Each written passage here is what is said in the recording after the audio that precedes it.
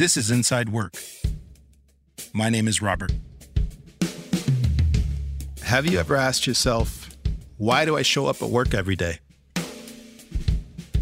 Yeah, of course you do it for a paycheck. But what else do you get out of your work? That's what we're going to talk about.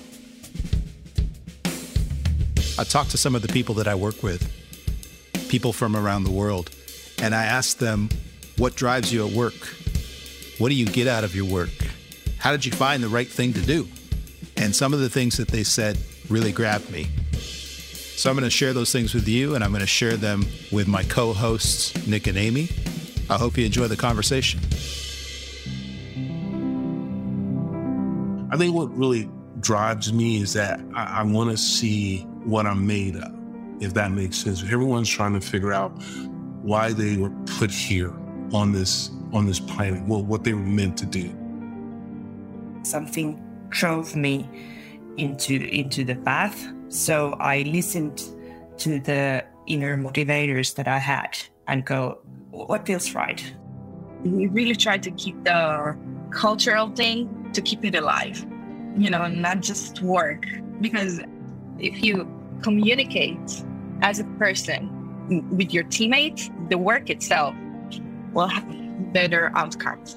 A sense of accomplishment that I could feel as a team, not alone. I mean, you never know when would be your last day of life. So, life is really not just about work, but of course, work plays a big role in my life. It's such an important part of our life right now. I just need to make sure that whatever I do at work makes me happy. For me, there's no other way I could make work. Didn't feel connected with what I was doing on a daily basis. And I talked to a really close friend of mine who was having similar struggles at work. And he said something that just really resonated with me. He said, I feel like I am too smart to be this unhappy. Mum was a teacher. Dad also worked in the university sector in IT. They're not corporate types. So it was always, you need to have a work ethic, you need to work, you need to think of what you want to do. But at the same time, don't sell your soul. Work isn't life. On Inside Work, we talk about the intersection between our work selves and our real selves. So let's do it. I just had the best time talking to people from our company all over the world and asking them about what lessons their parents imparted to them about work, what really motivates them in their work, what rewarding experiences they've had in their careers. And, everybody's different. Everybody comes from a different place and a different motivation, but there were definitely common themes. And I talked to this really cool guy, Emil, down in South Africa in Johannesburg. And there were a few people I talked to that I knew, but most of them I did not know at all. They didn't know who I was. And I sent them blind invites and they accepted them. And they said, sure, you can record me for a podcast based on the little bit of information you gave me. And as soon as I get on the phone with Emil, I'm like, hey, Emil, how you doing? And he's like, I'm on top of the world. And that was just how our whole conversation went. Check this out. So from my side, definitely one of the biggest lessons I've learned during work that doesn't matter what you do, there's dignity in work. And always try to deliver your best in what you do and to be proud on what you do. At the end of the day, you have so many things that you actually love. Looking at my old man and, my parents and also different peers through my life. The biggest challenges that they always faced was coming home, looking at their family and be able to proudly look at them and said, I am a provider. I can provide for you the best opportunities so that you can have a brighter and better future as well. Why is it that Americans are at the bottom of the accent barrel? You can feel it when he talks. He's got like a very emotive voice, and you could feel the depth of his emotion and how he told you the story. when he said that the word dignity, I perked up right away. Because I've been on my own journey when it comes to work and what I want from my career going forward. And I don't have a Porsche or a Lamborghini or Ferrari or any of those midlife crisis type cars. I just have a Toyota Camry. But my midlife crisis has been expressed through existential soul searching. And I've thought a lot about what work means. And that word dignity was actually one I had been reflecting on a lot. So yes, I really, really connected with him. I wonder if that's direct. I mean, just to your point about like what people look for in work and the meaning of work, like dignity as a concept. I wonder if it's why people end up getting burned out and frustrated, because they feel like so much of the crap that they actually end up doing at work robs them of the dignity that they originally, wanted to feel and believe that they should feel. Yeah. And I think in that the pride in what you deliver, right? And I think sometimes, every time any project gets shipped, there's always compromise, right? There's always what you envisioned and the aspiration that you had. And then to some degree, there's always compromises along the way. And what you end up with at the end is some version of what you wanted, but potentially not 100%. And I do think that can contribute to that feeling too of, I wanted to have such a prideful feeling that everything I dreamed of was in this thing that I delivered. But I had to make those compromises, and those can get people down, I think, at times. I mean, just even as Robert, I listened to you say it, dignity. I don't know that it's a concept that you can unpack without a lot of reflection. That's true. That is true. I don't use it. I mean, I don't use that word a lot. I mean, we one of the things we get in the habit, we throw tons of words around, imagination, inspiration, innovation, blah, blah, blah. Dignity is not one that gets thrown around a lot.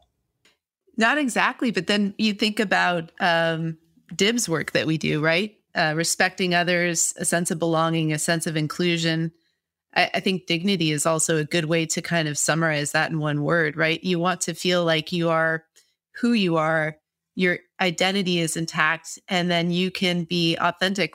I loved how he said, when you walk back to your family in the evening, you talk to your family about your day of work, that pride of being able to provide for them comes with dignity, but you want to make sure you're not compromising your values or who you are when you get that sustenance, when you get that economic stability. And I think that's to me, what I'm hearing in terms of having dignity in work is I didn't compromise myself in what it took to provide for my family. Wow. So I'm thinking of all these other conversations and interviews that I did with folks, and I want to jump to this one and jump to that one because there's so many things that fit right in with what we're talking about. But before we move on, just for fun, because Emil was such a fun person to talk to. And I asked him about how he got his name, and I really enjoyed his response. My godmother actually named me Emil, and there is a book about Emil. The book is actually called The Naughty Son, and the son's name was Emil. And my godmother, she fancied the name Emil, but that's how I got my name. And believe it or not, I wasn't actually a naughty boy. I was actually a very sweet child. I've been told. Can you get him for this podcast? I think he could be convinced. I mean, that guy could read me the Apple Music terms and conditions, and I'd listen. Yeah, I really liked him, and it tickled me when he said, actually, I wasn't a naughty boy. I was a very sweet child. Oh man. So Amy, you and I were talking about this a little bit offline, but there's a lot that we can take pride in our work, in our work product, in what we produce from our work and what we provide for our families. But I thought that this response from Maya, a colleague who was born in Australia and then grew up in Montenegro, and then I think sometime in her adult life moved back to Australia, which is when she came to ServiceNow. But she reflected on what work means to her, even beyond her work product. Mm-hmm. And I'm going to play that one for you. So it doesn't always have to be producing stuff. It could be being there for other people in your team and your company. And yeah, I think that's basically it. When I help others, I feel valued, I feel seen, I feel heard. And yeah, I feel like I matter, and showing someone else they matter. Yeah, I love that. And Robert, I was sharing with you too, like it really reminded me of that inflection point in my career where I moved from being a producer to a manager. And I've had so many people on my team now make that transition too. And it's really a big mindset shift, but also kind of a maturation as well too, where you go from being almost like self-centered in a sense, right? Where you're like, I'm about what I produce and the things that I control and the output of me as an individual. And then you move into this world of now you might not be the person producing anymore. You might lead a team of people who do produce. And for me, it was a really difficult transition. And I really questioned the value that I provided at that point. I didn't have a thing that I had designed that, I'd pushed the pixels around and said, hey, I could put my signature on that was made by Amy. And see its success or it's not, whatever happened with it. And instead I was, do really intangible things in terms of coaching people, mentoring them, helping them find a project that they were passionate about working on. And at first I felt like, well, I could never take credit for anything they do. So what do I do? And it took me a while of kind of realizing and recognizing that I could take pride in their work. And it was maybe not as a direct of a feeling as I'd had before, but I started to really grow in terms of, if I set them up for success, that's my success too. And that's my role now. And then as you see people succeed in their career, you realize, hey, you actually can take some pride in that in the sense of you helped them get there, or you set them up in the way they needed to be set up. And then you find that that's actually a deeper reward in so many ways. And it's a much more selfless feeling. And it's also something that can scale exponentially. Like you can have that impact in a smaller, big way on so many other people. It's a hugely rewarding and gratifying feeling when you realize you've helped other people pursue their dreams and achieve things that they set out to achieve. It is not intuitive for people, I think, to realize that, giving the credit or the spotlight to others is actually a clearer path to success than it is when you get it, mm-hmm. gain it for yourself. Mm-hmm. And maybe that's because there's no instant gratification in it. Sometimes it's not like every time you successfully help someone else to be or feel successful, they immediately turn right back around and go, wow, I just feel like that, that gesture from Amy is, that encouragement, that support, that has made my day. That has made my week. Like sometimes you have to wait for it. It's not something that comes right away.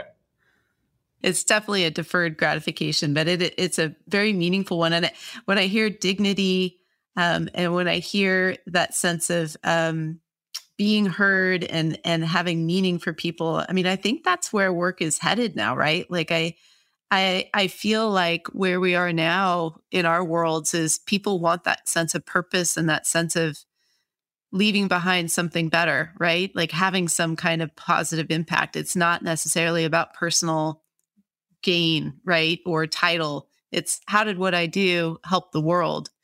And I think it's interesting too, because I think businesses are going to be held more accountable, both for their ethics and the impact they have, but also in helping their employees feel that their work has a bigger purpose. I think that's becoming the new expectation of work.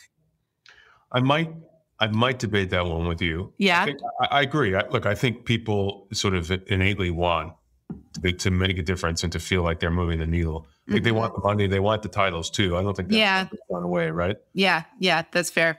Yeah, absolutely. But the other thing I'd say, just to your point, you zoom out and you look at some of the broader societal stuff that's going right into the workplace about people feeling marginalized or unacknowledged, or that they're, that whatever their personal cause or identity is being disrespected.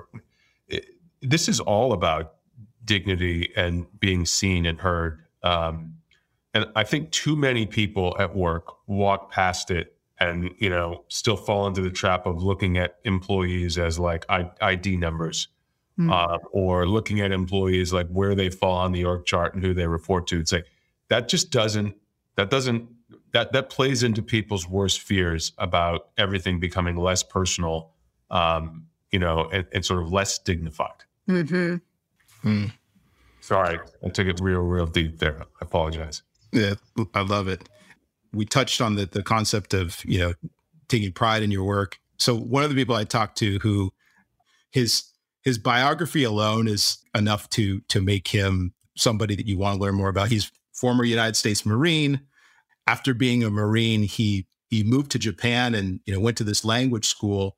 And while he was there, somebody really took a shine to him, took a liking to him, hired him to work for this Japanese construction company. And so he's like operating backhoes and heavy equipment in Japan. And then he gets promoted a bit within that company, is out, doing other things on construction sites. And then he becomes a personal chef, and he was personal chef to Abby Weinbach, a famous soccer player. I mean, this guy has like done everything. And now he's a ServiceNow SC that works with federal customers.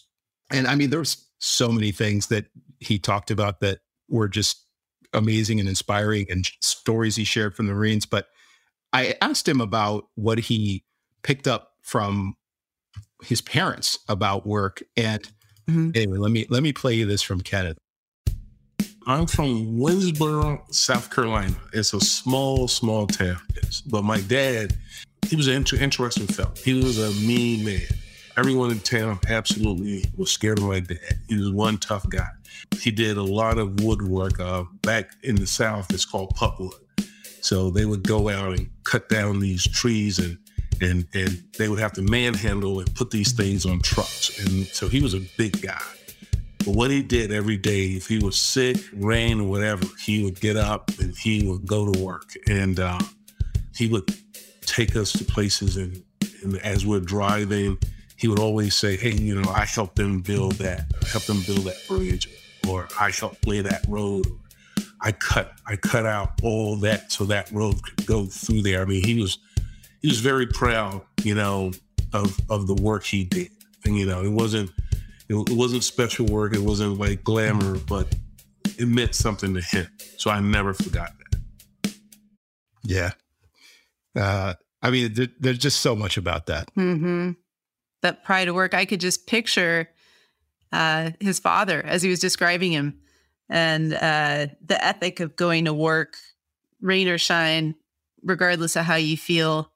It's something that I really took from my parents too. And I love hearing these stories too about like the inspiration and the examples you saw from your parents of what work meant, and what that reward truly was, like being able to show that you helped build something that the city, the town, the people of that area rely on, is so meaningful.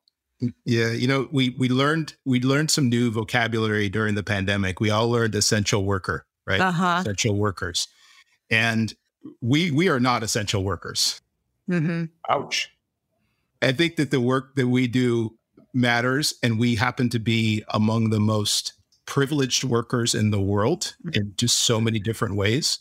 But I love that story, because going back to that concept of dignity in work, he even says at some point, it wasn't anything fancy, but he really took pride in what he did. And no matter what we do, our work matters. And there's this book that I was looking at just to help me understand this whole realm of meaning and work. And it's called Why We Work, and it's written by a guy named Barry Schwartz.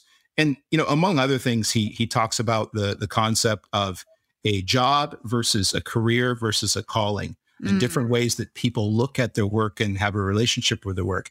And the interesting thing about it is you might tend to think that, well, if you are a heart surgeon, that's a calling. If you are a minister and you attend to people's souls and their spirits, that's a calling. But if you work in construction, or if you're a custodian at a hospital or whatever, that's a job, or maybe that's a career. But the thing is, anything you do could be a calling. And I think for his father, like he made that into a calling, whereas you might be a brain surgeon and just be phoning it in. It really depends on your relationship to your work. That's right. Yeah. And what drew you to it. And That's something, and I almost wonder too, is there another category there, maybe similar to a calling, but just something that you love doing, right? And that was the advice. My dad was a pilot. He loved flying, and he was able to turn that into a career as a pilot. And his advice to me was always find something you love doing and then try to figure out how to get paid for it. And that's success. He would say that to me over and over again. And for me, I loved artwork and design, and that led into my career. And so I wonder, there's a calling, which I think is very honorable. But I also think that there's some who maybe just stumble onto something they love doing and then can figure out how to make a career in that. It may not be as lofty as a calling, but there's something to it, I think, too, of finding something that you're passionate about. Listening to Kenneth, you just realize we have made it so inadequate the way we traditionally have people talk about their careers. Like listening to him tell the stories of his ancestry and listening to Amy talk about her dad as a pilot. Like these are conversations that I've never heard come up in any job interview, in any conversation at work. Mm-hmm. And you can feel people just leaning into the conversation because of the flexibility and the openness you're giving them to talk about things that maybe feel a little bit more personal, but are absolutely connected to how they look at the work that they do. Mm-hmm. Yeah, absolutely. And I know we need to wrap it up in a second here, and we'll pick up next week, but I could go, I'll preview just a couple of things for you. Like Wan Rong in Singapore, this is a person, and I think she's pretty early in her career. So she hasn't been in the world of work for a long time, but she tells a story about her parents and how they really struggled to provide for her from very humble origins. And as she was going to the workforce, she's like, my greatest inspiration or source of drive and motivation is actually to be able to provide for my parents. And it's just so different from the cultural spot that I sit in and the way that I looked at my work. But it was really powerful when she tells her story, and I'll probably play some of it for you. All right. Well, you've officially baited us into not being able to wait for the next one now. Well, folks, that's the end of this episode. Thanks for tuning in. I hope you enjoyed the conversation. I'll be back again soon with Nick and Amy to do a part 2 to this conversation where we'll continue talking about the deeper meaning behind our work. See you soon. Inside Work is brought to you by ServiceNow and is hosted by Nick, Amy, and me, Robert. Our audio engineer is Cameron. I want to extend a huge thank you to my colleagues whose voices and stories you heard in this episode. Kenneth, Johanna, Lihi, Tamaki, Wanrong, Alexandra, Randy, Brett, Emil, and Maya. Thank you so much for entrusting me with your stories.